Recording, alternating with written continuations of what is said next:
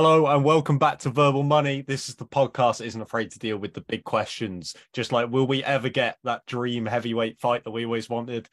If only Fedor had signed the contract, though. We don't have Jamie with us again.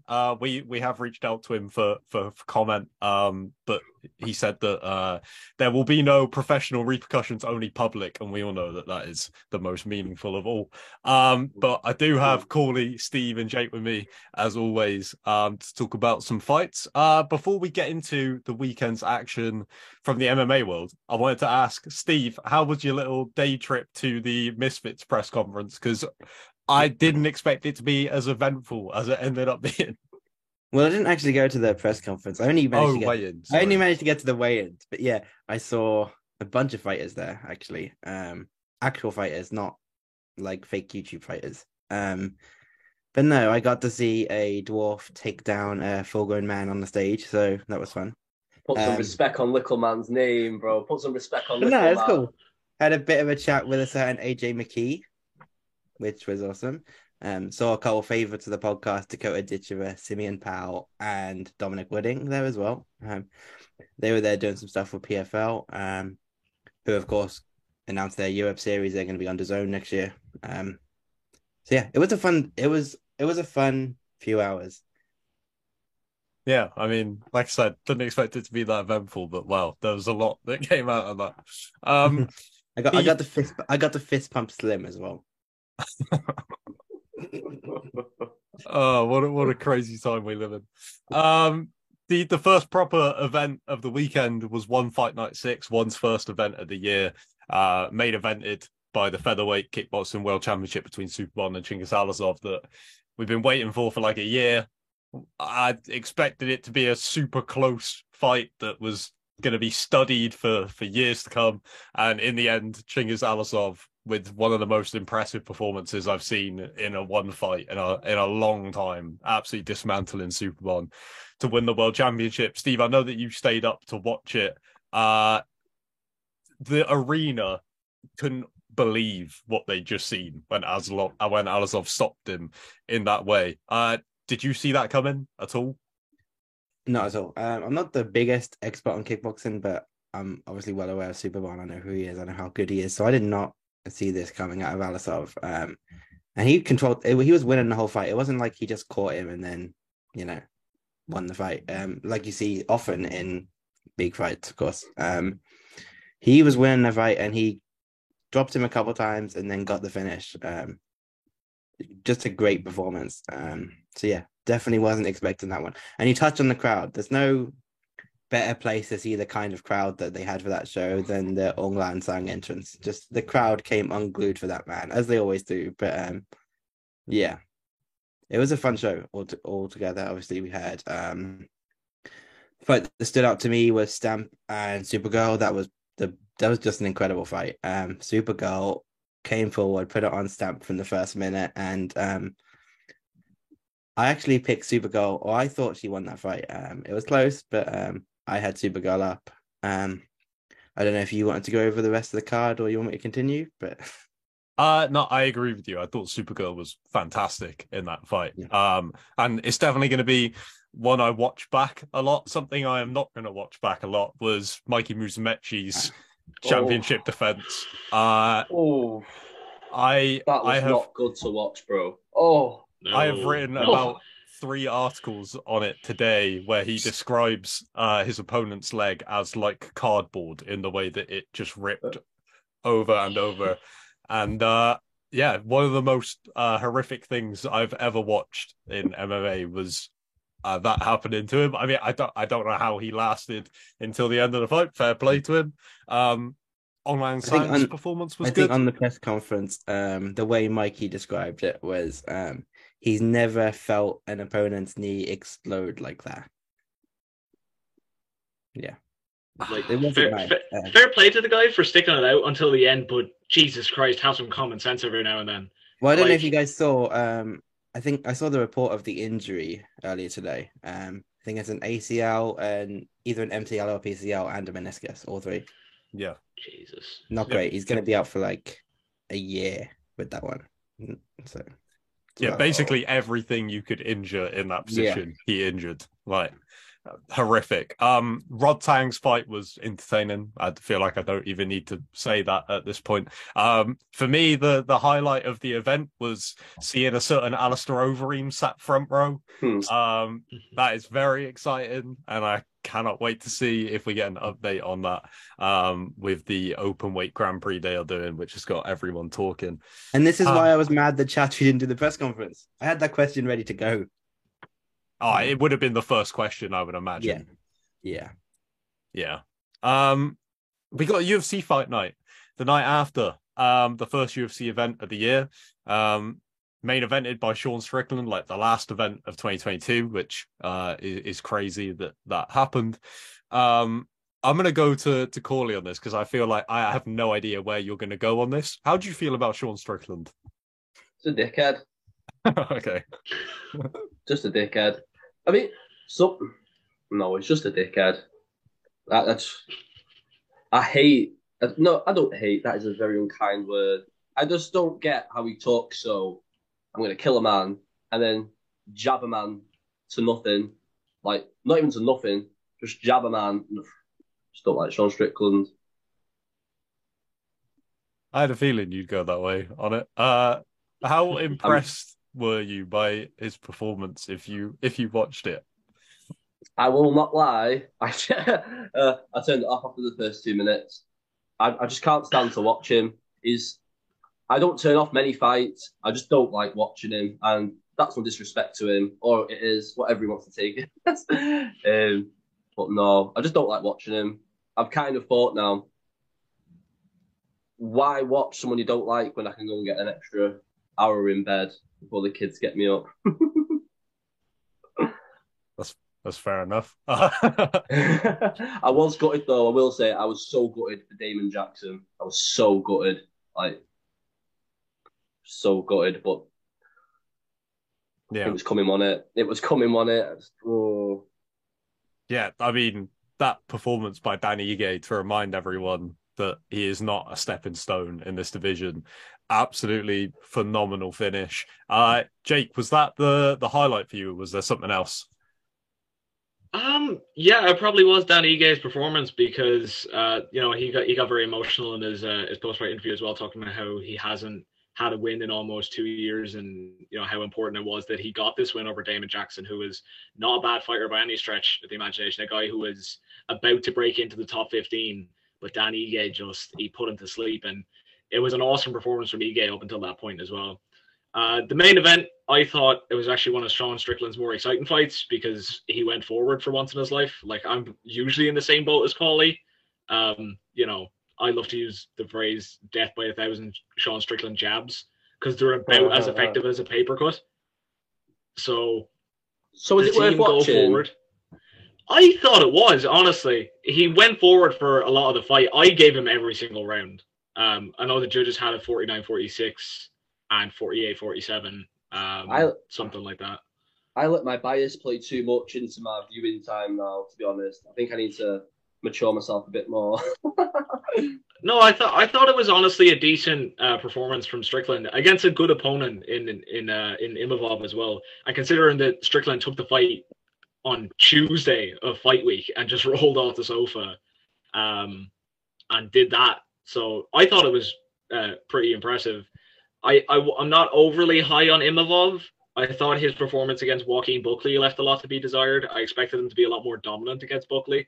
So I had my doubts, but I was still picking Imavov to win by decision. My verdict was awful this week. And I'm probably rather far down in our league that we have going on. Mm-hmm. I think I only got one pick right, to be honest with you, this week. Wasn't good. Was not good, man. Kopylov looked good though. I thought Kopylov looked really good. He had a good performance, man. I really rate him. I can't wait to see a bit more of him against a good opponent as well in Pune. Yeah, Pune hits like a truck. He hits like a truck. One of those fights in it where they're both so good. They're both like they have the styles that you want to watch, don't they? And when they come together, it's good. But then you can't help but feel so sorry for the loser, can you? Like, oh, but I think that when you've been putting performances in, like they both have now, even with the Kopylov win, if I'm saying his name right there, sorry. I don't think I don't think Soriano really takes a step back with a loss, to be honest. No. At all, but still. Yeah, Kopylov was one of the people that really impressed me. I feel like the obvious other one to talk about would be Umar Nurmagomedov as well. Oh, yeah. Another ridiculous performance from him. That finish was ridiculous. Steve, I feel like you were going to say it if I didn't, so I'll let you carry on. Yeah, Umar, I was like, who made Dagestanis that can like knock people out like that now? That's not fair. Yeah, Umar is like really the whole package. He's just so good everywhere. And I was listening to another podcast, I think it was Luke Thomas, going through the stats for Umar in his career. He is like upper percentile in all of them. Like strikes landed, strikes like blocked. Yeah. I can't like list the whole thing now because I don't have it in front of me, but I'll try and find it and like tweet it out or something. But it's just ridiculous. The level he's on. And I've heard people talking about it. I think Umar versus Merab might be the fight to make now. But it's a big step up, but I don't think anyone wants to fight Merab at the minute, and it's not like he's going to be getting a title shot. Yeah, so exactly. I wouldn't be opposed exactly, but I think the funniest thing to come out of Umar versus Barcelos is on MMA Guru's Fight Companion. Now, I don't watch MMA Guru. I didn't even know he existed until 6 months ago. Everyone was like, how have you not seen him? And I was like, I don't pay attention to shitty YouTubers, especially when it comes to shitty MMA YouTubers. And on his Fight Companion, he was saying before that like Umar is so overrated and Barcelos is probably going to smash him. And then directly after he knocks him out, he's like, he acts like someone has said it in the chat, and he's like, yeah, I know Umar is such a weight bully. He's so big for this division. Like as soon as he gets something wrong about Umar, he has to change his narrative straight away. It's like the fact he hates on Dagestanis to an obscene level. Like Steve made a joke there that the Dagestanis are getting too good. But like, I feel like that guy actually hates people. He hates people from around there. So yeah, that's the funniest shit I've seen come out this weekend. Let's touch on Javid as well. That's exactly what I was going to say. You beat me to that one. Big win over a fellow undefeated guy. Yeah, and he called out Chris Gutierrez, which I think is a great matchup next. God, that fight will be so good if it happens. I'd love to see that. But yeah, really well-rounded performance, I thought, from Javid. Just looks super comfortable wherever the fight goes. One of those examples of a guy that can just do everything so well. It all just flows naturally for him.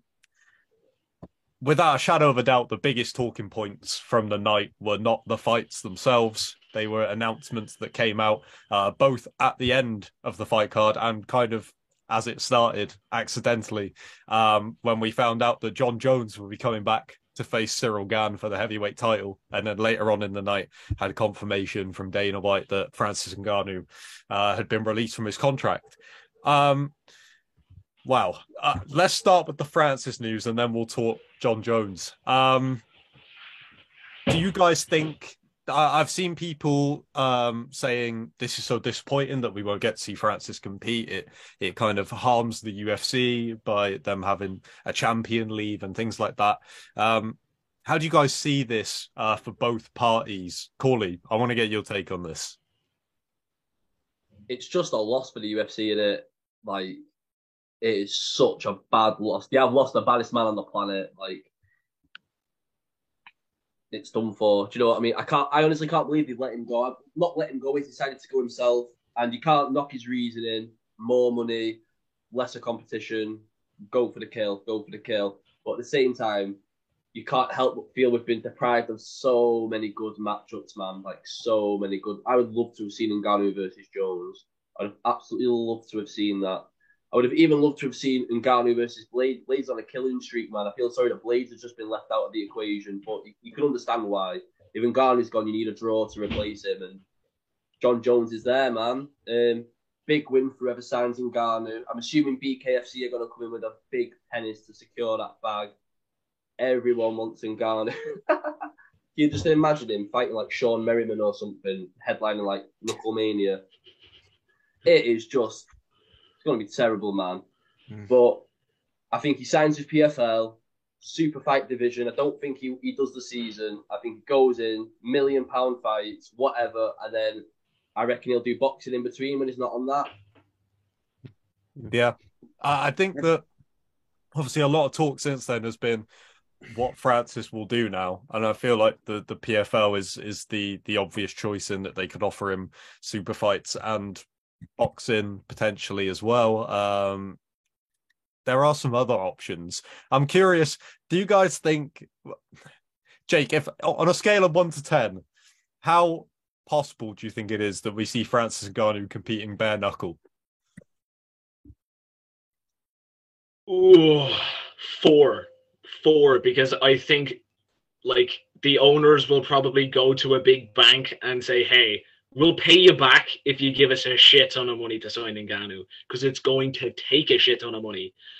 I just don't think they have the funds. They were going to put in an offer for guys like Mike Tyson and Vanderlei Silva, something stupid like a $20 million fight, but that fell through.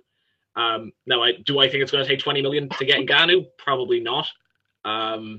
So they could come out of the woodwork and they could get something like that, but I don't think they have the funds for Ngannou. But with that being said, I don't think the money is not as much of a concern for Ngannou as people are making out as they're making it out to be.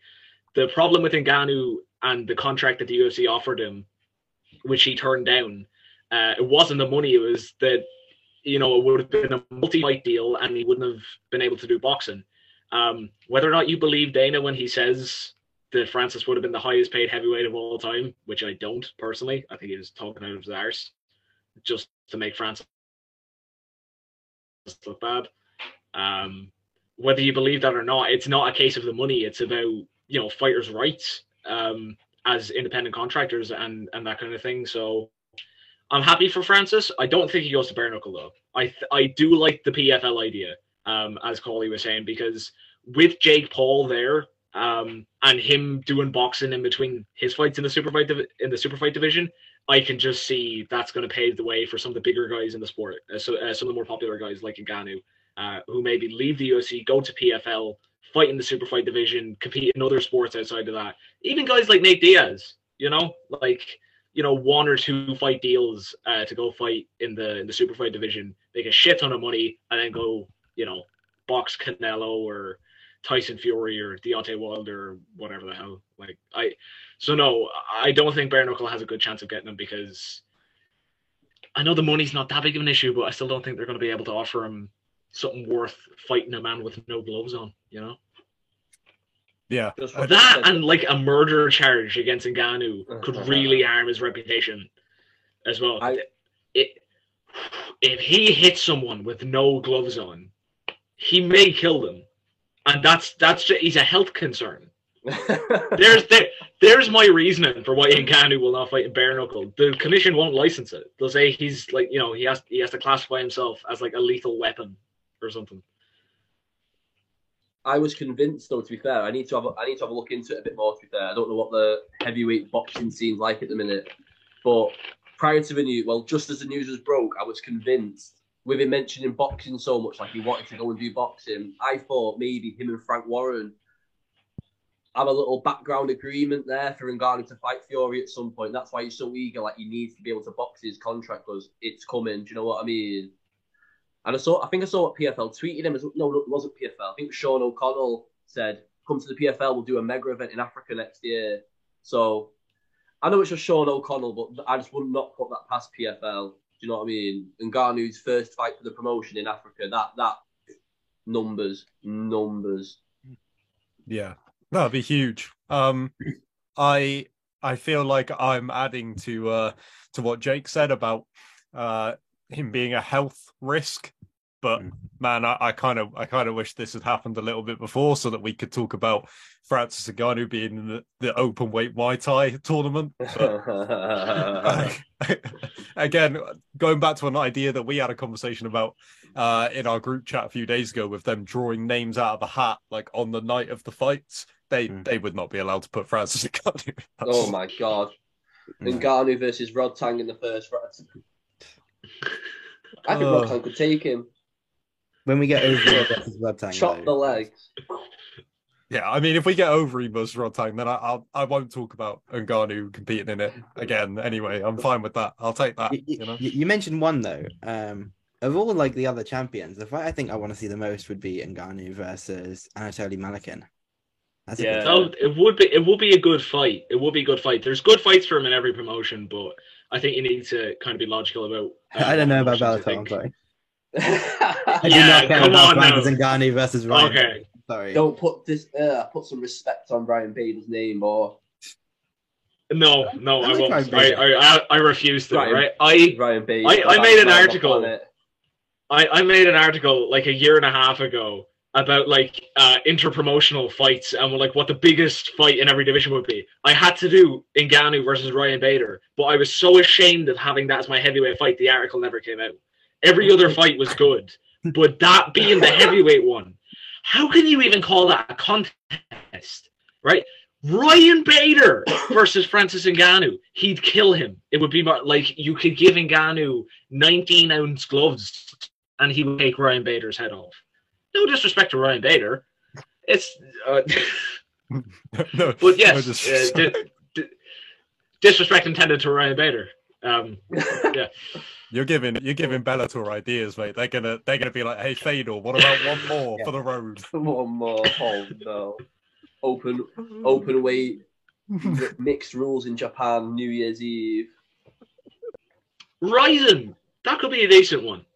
That they might have the money to get Ngannou. You never know. I reckon they've got the money from that Yakuza affiliation there in the back pocket.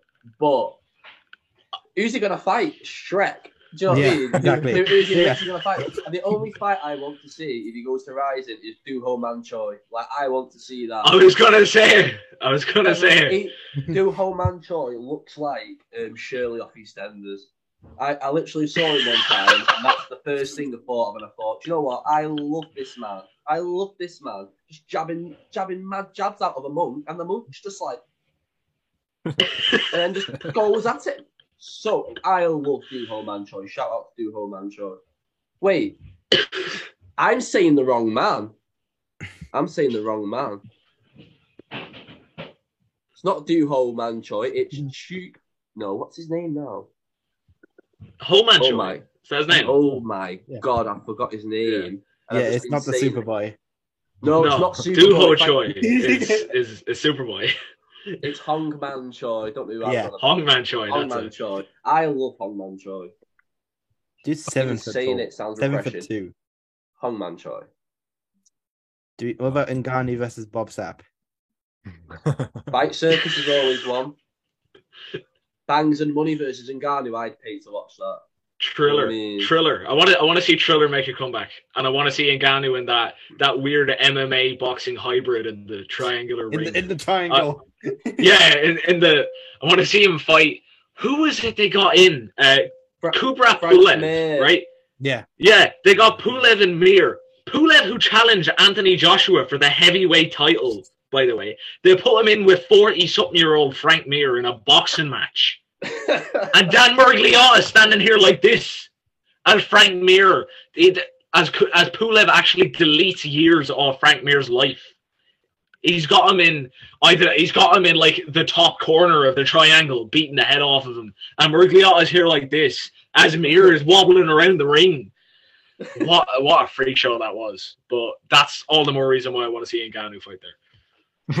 Yeah, just as long as we all delete Frank Mir's phone number, I'm okay with it. But nobody needs to see that.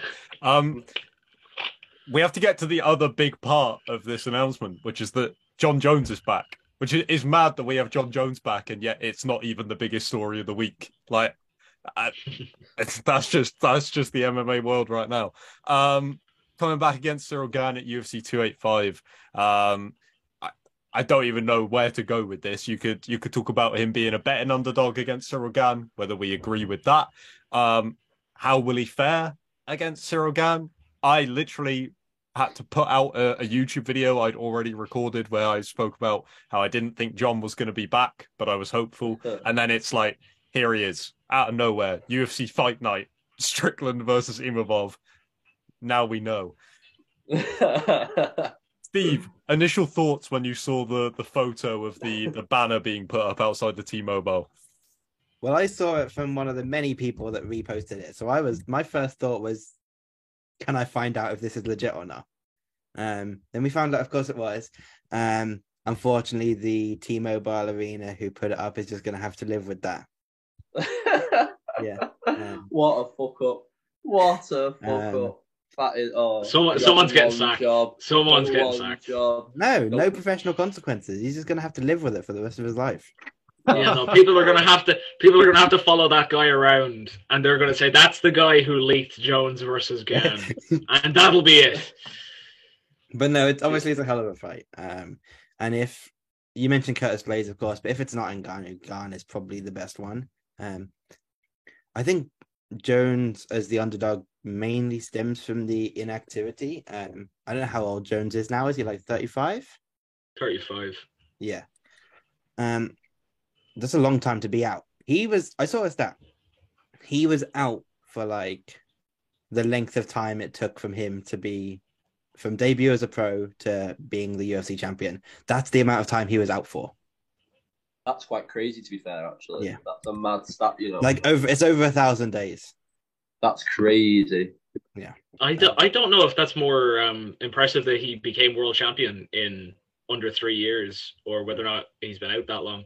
Let me just check. I'll just double check that because that sounds crazy, but I'm pretty sure that's what it is. And yeah, that's a crazy stat. He's been out for a while, and obviously moving up to heavyweight as well. Something he's been talking about for like 11 years now. He's finally going to happen. Did we all see that post from ESPN? They posted a John Jones interview from the start of 2013. And he said, I don't have any immediate plans, but I think I'll be up at heavyweight by the end of 2013. They posted that just a couple of weeks ago. I think it was like someone at the UFC just trying to like poke the bear at Jones. It's like, you said this 10 years ago and you still haven't moved up. John Jones made his pro debut on April 12th, 2008.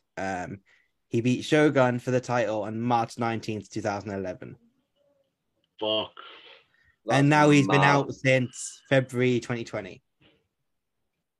So it's coming on 3 years. So yeah, it's about the same. Could you imagine if he gets starched? Do you know, like when he come back the first time against OSP and he just looks so underwhelming? Could you imagine if he just comes back and just gets smoked? I think he will.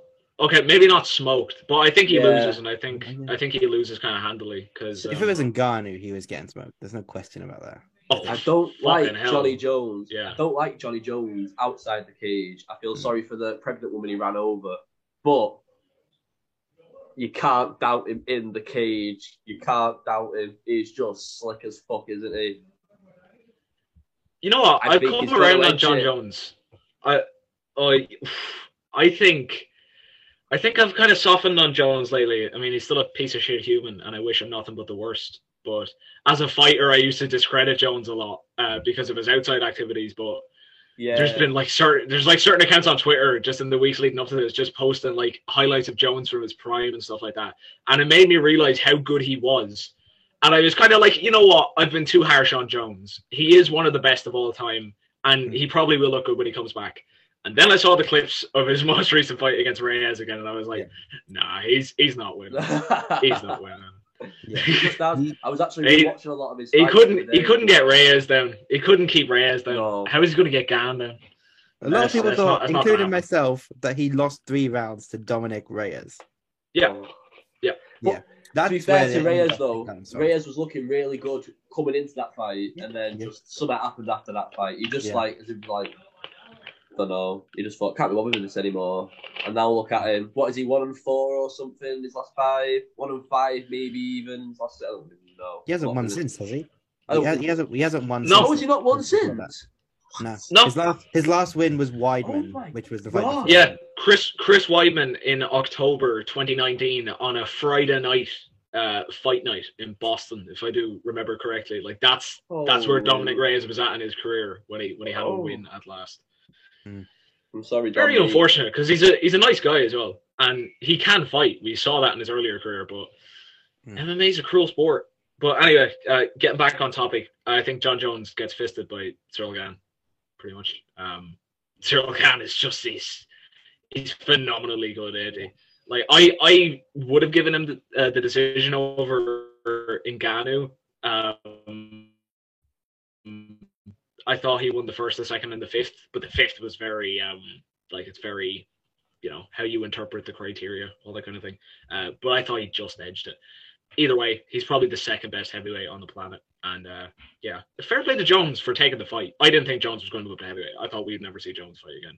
So I know I'm not the only one at that boat. I know, Carl, you were just saying that you didn't expect him to see him back this year, and Nick P over at BT, in their 2023 champions predictions, he said this, and this is a hardcore John Jones dick rider. He said that Jones wasn't even going to come back this year, so that tells you where people were at. So fair play to him for coming back, but I just don't think he wins.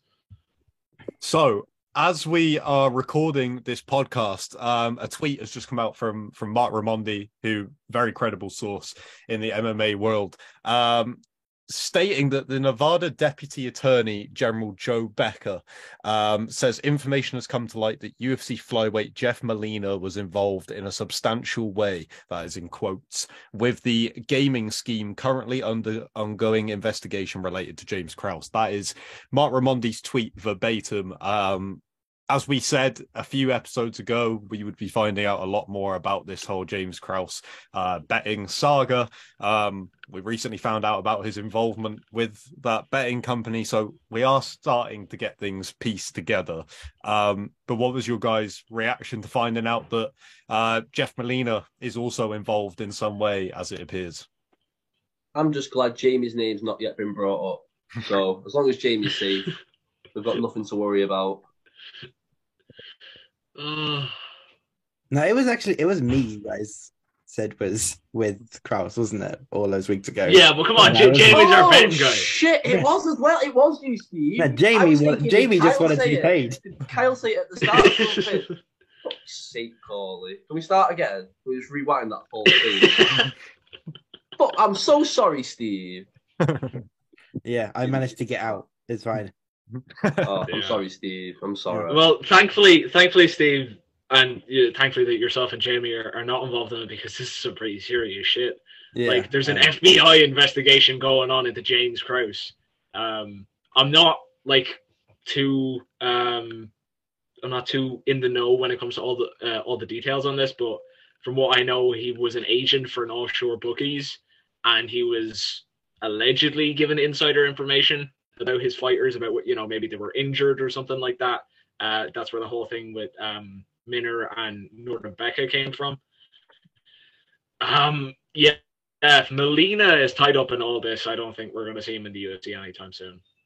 Didn't he get suspended by the Nevada Commission indefinitely just a couple of weeks ago in relation to this? I think from what I've just read, it's he's been suspended now for this, but he's officially been suspended now. He was supposed to fight on the card last week against Jimmy Flick and got pulled because presumably, as we thought, he just didn't want to not be with Krause. But now we know this, then they probably already knew this and pulled him because of this, and now they've poor Jimmy Flick. He was getting accused of being in ties with Krause because he shot up from minus 150 to plus 500 and all that kind of thing. And now, he lost an opponent over Krause as well. So yeah, that's crazy. Poor guy. Yeah. I'm sure there will be more updates nearly every time we do this podcast, so we will check back in on that. And I feel like with that announcement, there is going to be a lot over the next few days. So we'll catch back up with that. So there was apparently a leaked Discord. Sorry for that. That's right. No, go on. There was a leaked Discord message that came out 4 days ago with Molina. This is from bjpen.com. of course. The number one fighter named MMA news source. That's not called the Mac Life. Jeff Molina claimed James Krause, quotations, at times has the scoop on injuries in leaked Discord message. Oh, that's big. That is big. Because that's some nasty shit, dog. It's insider information, isn't it? And then he's passing it on. People are making bets on that, and it's well, aside from being illegal, it's just not very cool, is it? I don't think James Krause is a very cool person. Breaking news from VMTV. But that I can't wait. James Krause found out to be a bit of a prick, according to inside sources. So now, I've not just found this quote of Molina essentially snitching on Krause, which makes no sense given he's now caught up in it as well. So Jeff is an informer then. Yeah, he's trained with a lot of the fighters, lived and breathed his sport. He's fucking raging. This has gotten more upsetting than else because Molina has turned out to be a rat. No respect for the code, bros. Like, you don't grass on your mates. If you're watching and you've grassed, go and take yourself to bed. Terrible. Terrible. Yeah, so this is actually, well, it looks like this is just the leaked message. He wasn't really snitching on Krause. This is a leaked message from Molina to the 1% Club in April of last year. He's trained with a lot of the fighters, lives and breathes this sport as a coach/fighter, and at times has the scoop on injuries, non-announced matchups, how fighters look in camp, etc.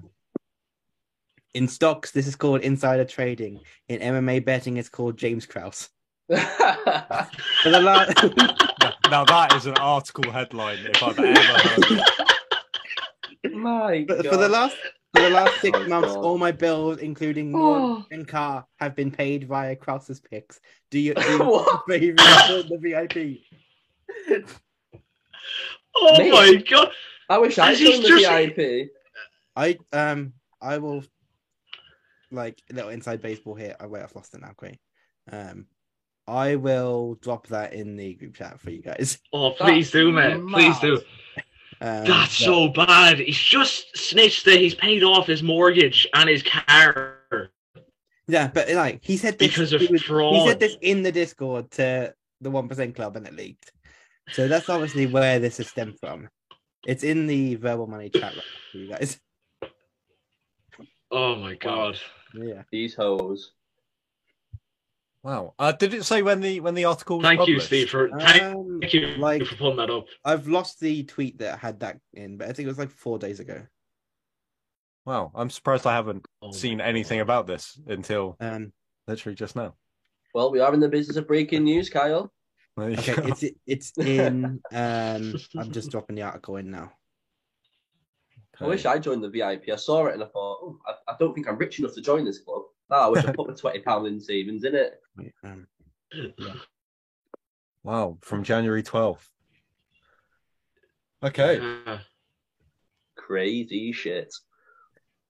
Some people shouldn't commit crimes because they're just stupid. Why did you just put any of that on anywhere? Headline. It is ridiculous.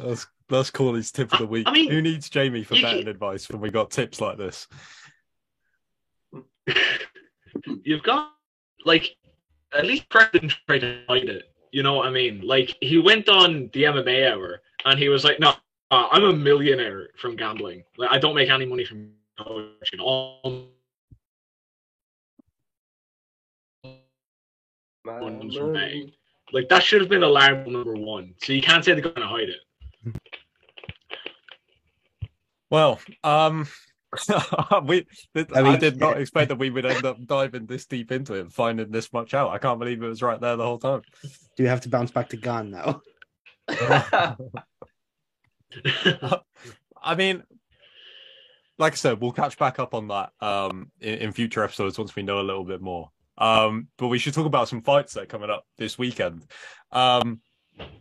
first of all, away from the big UFC card in Brazil, there's 2 fight nights in Europe that you can keep an eye out for. That is Aries 11. They are on UFC Fight Pass. I've been really impressed by Aries over the last year or so. They've done some really good events. They've got a vacant middleweight championship fight in the main event. A guy whose name that I will absolutely butcher if I say it, but he is 15-1. I'll do my best. Abduragimov, I want to say, taking on Rafael Haratic, like I said, for the vacant middleweight championship.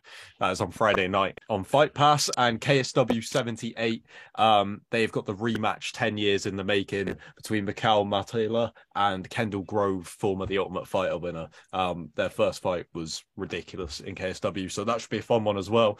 And that'll segue right into UFC 283. Before we go into the UFC, can I just touch on a couple more events? Obviously, we've got Invicta this Wednesday. Of course, yeah. Yeah, I interviewed Autumn Norton the other day, who's fighting Claire Guthrie on the main card. And this show, it's a fun lineup, 2 title fights, and it's on YouTube, so anyone can just check this out for free. And this Friday is the first One Championship Friday fights card at Lumpini Stadium in Thailand. Mainly Muay Thai and kickboxing, but it's in obviously such a historic stadium, so it's going to be a big card, and they're doing regular shows there as well. Yeah, I think that's on free as well, right? Yeah, it's on the One YouTube channel. Chattree cleared that up yesterday. Yeah, any opportunity to watch Nongo do his thing, I'm in. So that'll be worth tuning in for as well. But the big card of the weekend is UFC 283 in Brazil. 2 title fights there.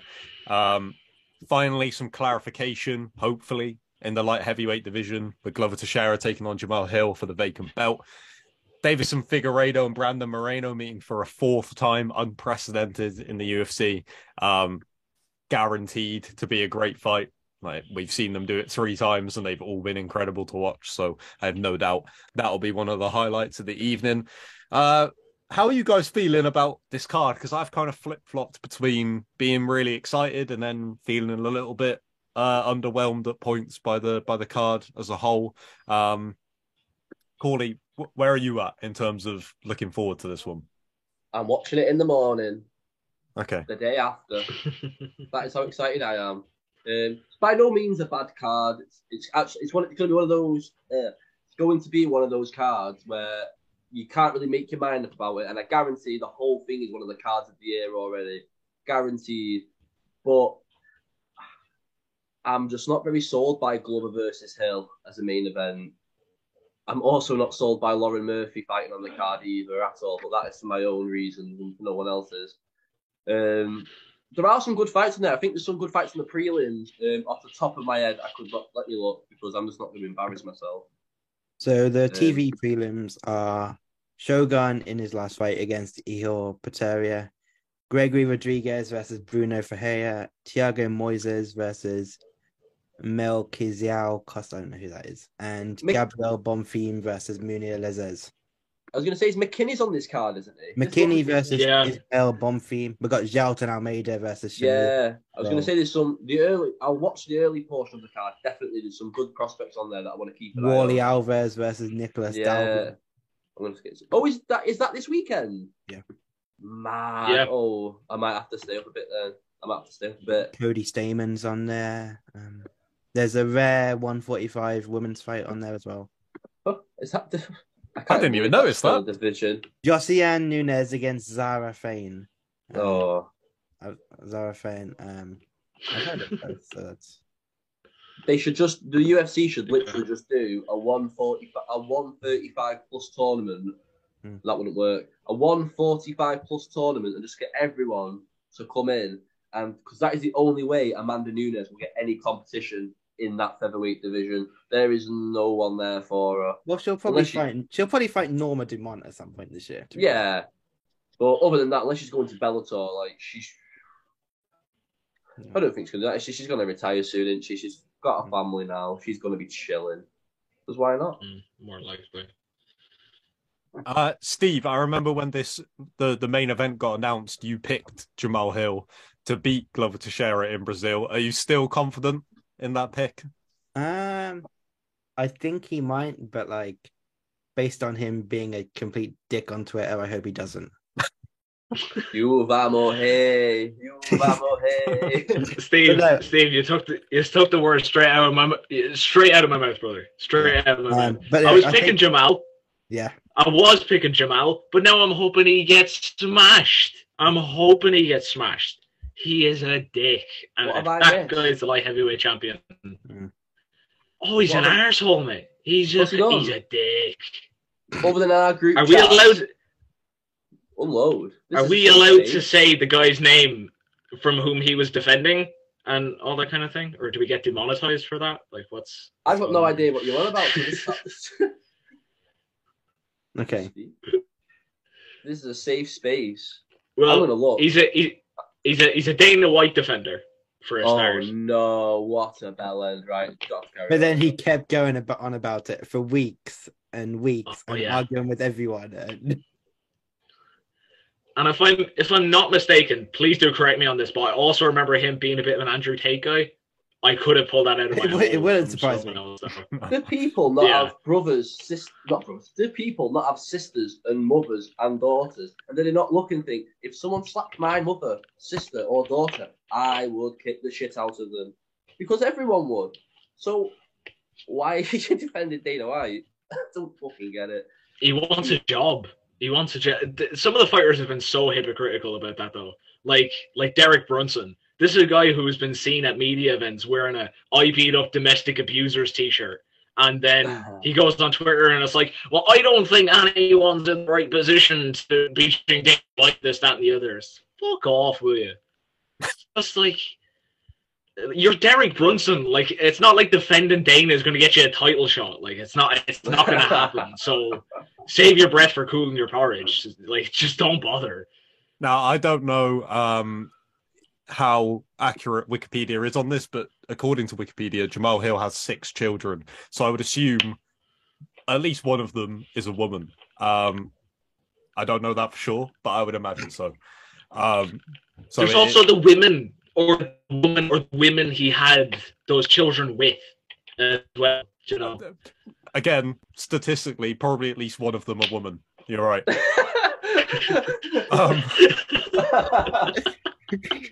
Which I don't think this fight needed any extra motivation for people to want to see Glover Teixeira become the champion in Brazil, but it definitely has it. Unfortunately, I'm actually still picking Jamal Hill. Glover Teixeira is 40 years of age, and look, I'm going to put my faith in Glover. For him to right the wrongs of the universe that Jamal Hill has been desecrating my timeline with. But at 43 years of age, going up against one of the hardest hitters in the division, I think if he gets on, it probably doesn't end well. It's honestly really impressive that he took all the shots from Prohajka that he did. And that gives me a little bit of faith that things might be restored back to the natural order with Glover Teixeira as UFC champion. But it's just not going to happen, unfortunately, I don't think. I think Jamal Hill is going to hit him. He's going to get the belt. He's going to say something incredibly derogatory to women or children, something like that. And we just have to pray that Prohajka or fuck out later on. He has 3 daughters, by the way. Okay, thank you for clarifying. Well. UFC.com article from June 2021. The humbling home life of Jamal Hill.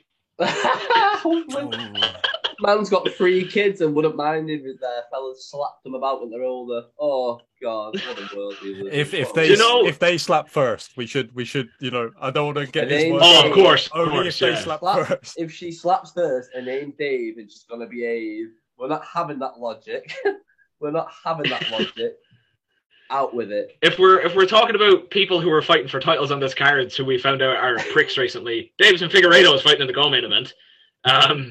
Big Bolsonaro guy, so I found out. That's never good. I mean, I don't. It's generally an assumption or fair or a safe assumption with a lot of Brazilian athletes, I feel, unfortunately. Yeah, but it's just sad when you find out. And like Aldo in the center Aldo of this thing is whole government scandal thing, like where he was taking money off, he was taking like government checks off all to be going to poor people in Brazil during the pandemic, and that he's now, you know, Bolsonaro staying in the minion room at Aldo's house. I don't know how legit that is. I know he's staying there. I don't know if he's staying in the minion room. That's what I saw on Twitter. Yeah, Figueiredo is a bit of a prick. With that being said, though, Moreno's team, well, his old team in Mexico, I'm like pretty sure they posted a video of Figueiredo at a press conference with a monkey filter over his face, and that caused a lot of problems too. So maybe everyone in this card is a bit of a prick. You never know. I thought when you said Moreno's team, you were going to mention James Krause. Incredible that he didn't even get a mention in all of this. Wow. That is an awful lot to digest with the 4 men involved in the title fights. At least Paul Craig's not a prick. There you go. We've got Paul Craig. Thankfully. Paul Craig falls on the floor and does whatever he did at the last UFC London event, then he will be a prick. You know what? Paul Craig, here's my issue. Here's my issue with Paul Craig. I put a bet on the last London show, and I got everything right except Paul Craig, and he ruined my accumulator. So that's my issue with Paul Craig. Stand up fella though, great guy. Bit of a UFC bootlicker. I can look past that though. Jake going back to his old routine that he had in the draft, where he'd be like, Paul Craig, what a guy, ruined my bet. Throw him for that, but lovely guy. I really thought you were going to pull out the old. He's not as good as he thinks he is, but lovely guy. Hold on, we've still got fights to talk about. We've still got fights to talk about. Shogun Rua. Why is Shogun Rua on this card? Is he not like 70 or something? Like his last ever fight in Brazil, Jake. At least give him this. His last fight should have been OSP in Brazil 8 years ago when he got knocked out by the skateboard. That should have been his last fight. No, that should have been instead they had a rematch. It's the rematch. Who put that fight together? Who put that fight together, by the way? Like, I actually have something against that. There are people in America who paid 70 quid to watch Mauricio Rua, who I swear he's only like 38, which is impressive because he's been fighting since dawn of time. He's 41. He's how old? 41. Oh, he's 41. Okay, that's not as impressive as around. He was like past the prime of his career when he came back to the UFC and won the title. He was like 28 then, and everyone was like, "Oh, he's old," because like he had all his fights in Pride and stuff he started so young. And when he came back to the UFC at like 28, and he was like, "Oh, he's old," and he's like, "Who else is on this card that I can insult?" You know what? I actually don't have. You know what? I actually like Lauren Murphy. Fuck off! No, you don't. No, you don't. No one likes Lauren Murphy. Jake face turn. Jake likes Lauren Murphy. Did you not watch Book 25? Oh my god! I can't believe. I think she's all right. Like, she has a good story. She came from a very humble background. She was a drug addict. She turned it around. She fought for the title. Now, as a fighter, oh my, that's something else. But I think she's a nice lady. I like Jessica Andrade as well. Her OnlyFans pictures that got leaked have haunted my nightmares. Those were abhorrent. Jesus Christ. Johnny Walker. I like him. If he doesn't text me back for that interview that he promised me back in September, I'm going to go up to Dublin and pull at. So, like, Johnny, interview me. Get back to me, please. This needs to be a new segment of the show where we get Jake to run down the whole card. We'll call it 2 steps forward, 1 step back, because he gives them 2 compliments and an insult every time. Incredible. Okay, I'm not bad to say it. Oh, just you wait. RoboCop, I actually like him. I don't know much about him as a fighter. He's Brazilian, so he's probably got some fascist political views. Bolsonaro guy. not a whole lot to say. His cut was really weird.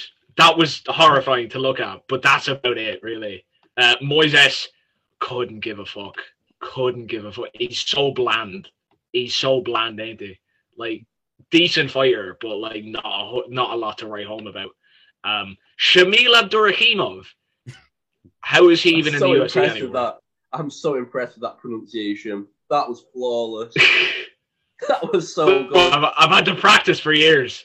I've had to practice these names for years.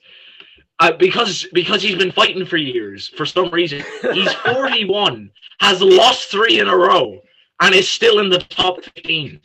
If this doesn't tell you about the state of heavyweight, and he's fighting Jonathan Almeida, who I have nothing bad to say about, he's awesome. I like him. He's, great guy. Lazez, I know him from somewhere, but I can't really put my finger on it. Cody Stamen, I like him. He could be a little bit wrestle heavy sometimes. Don't know the guy he's fighting. Bonfim, again, not overly familiar with him. McKinney, though, right? I like McKinney. I liked McKinney when he debuted, and I still like McKinney now. But he just has a tendency to say and do some very annoying things. He needs to stop interacting with KSI on Twitter, right? It's not going to end well. KSI has a stupid amount of followers, and he's going to get ratioed every time. It's a little bit sad to see. I do remember him saying some really weird stuff about Georgian people. He was, something talking about how, Georgians are weak people because they were oppressed by the Russians or something like that. Don't quote me on that, but it was something along those lines. Not a very nice comment. And he also goes on a bit about how he OD'd. But, didn't he OD on LSD or something like that? It's not... Oh, I wouldn't want that, though. My God. Oh, could you imagine? Oh, I could not live inside of the so that is some heavy shit, bro. Sorry. Nicholas Dalby, I like him. Nothing bad to say about him. Awesome fight. His fight against Houston is one of the most underrated fights of all time. That was back burner. Josiane Nunes, I love her. You know why? Because she's 4 foot nothing. She's 4 foot nothing and fights at 145 in the heaviest women's division. Love her.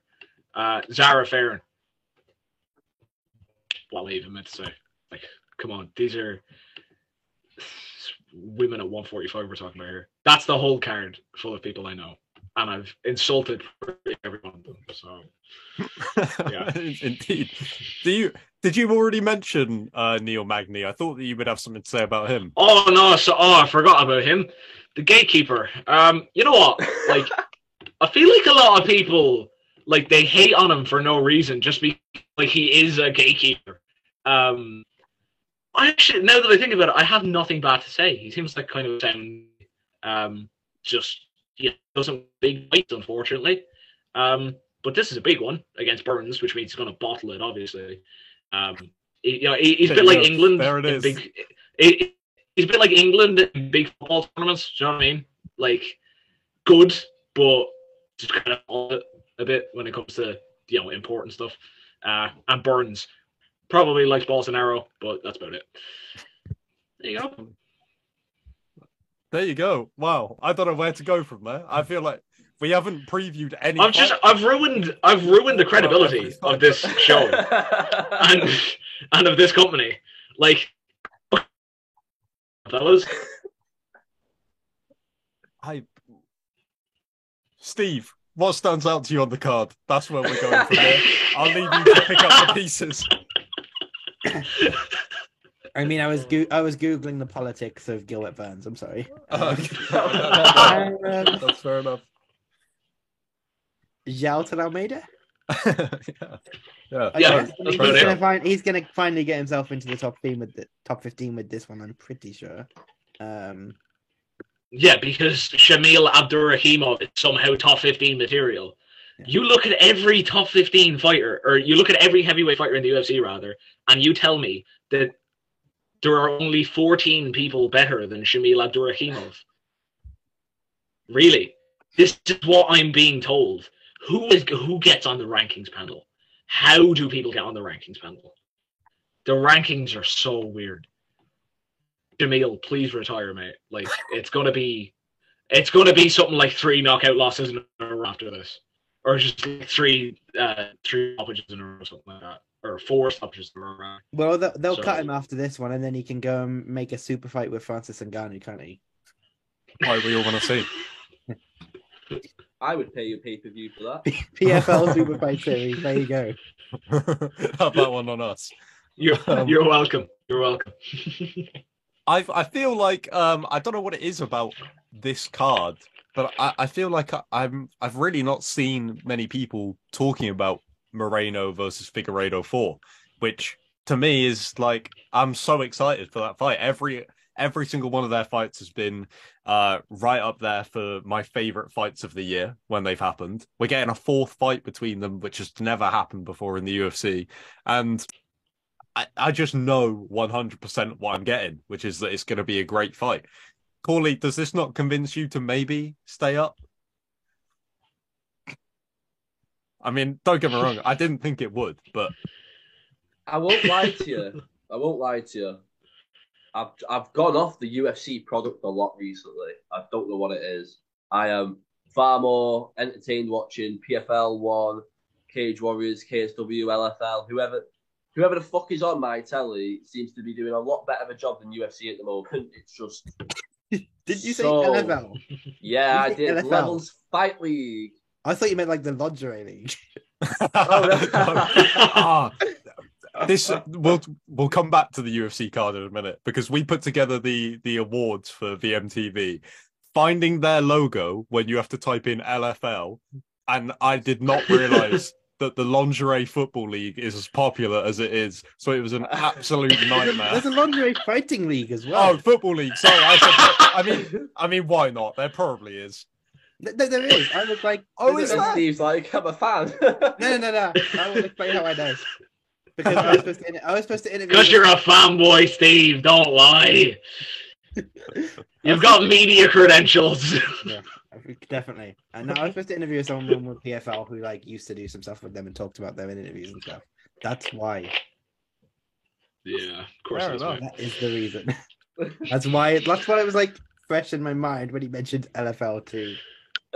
Like... You were waiting for people to bring it up. So like this is the one topic you're so passionate about. When people bring up the lingerie fighting league, this is Steve's moment to shine. Apparently it's all a work too. Apparently like it's fake. How dare they? I didn't even know it was a thing. I only found about the lingerie football league the other day through making those graphics, trying to find LFL. That is a nightmare. Idea. Imagine Corley saying that he prefers their product to the UFC these days. I know you like to be niche, but it's not even niche. I just accuse them of fixing their fights. Let's move on. I just can't. This episode gets us cancelled. I've insulted every fighter, every noteworthy fighter on this card, and Steve has just called the humble lingerie fighting league. They're going to accuse him of having affiliation with James Krause next. You know what I mean? This is shameful from you, Steve. You're the one who ruined this, not me when I insulted every fighter on the UFC card. Well, yeah. Apparently it's LFC, Lingerie Fighting Championships. Okay. Well, LFC, sorry. Stay tuned to Verbal Money to see if they put in an offer for Francis Ngannou.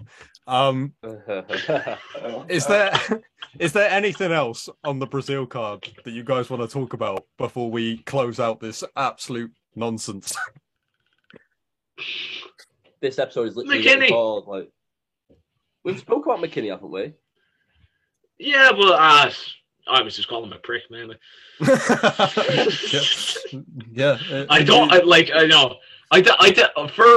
the reference, right? I don't wholeheartedly believe everything I said. It was all in jest.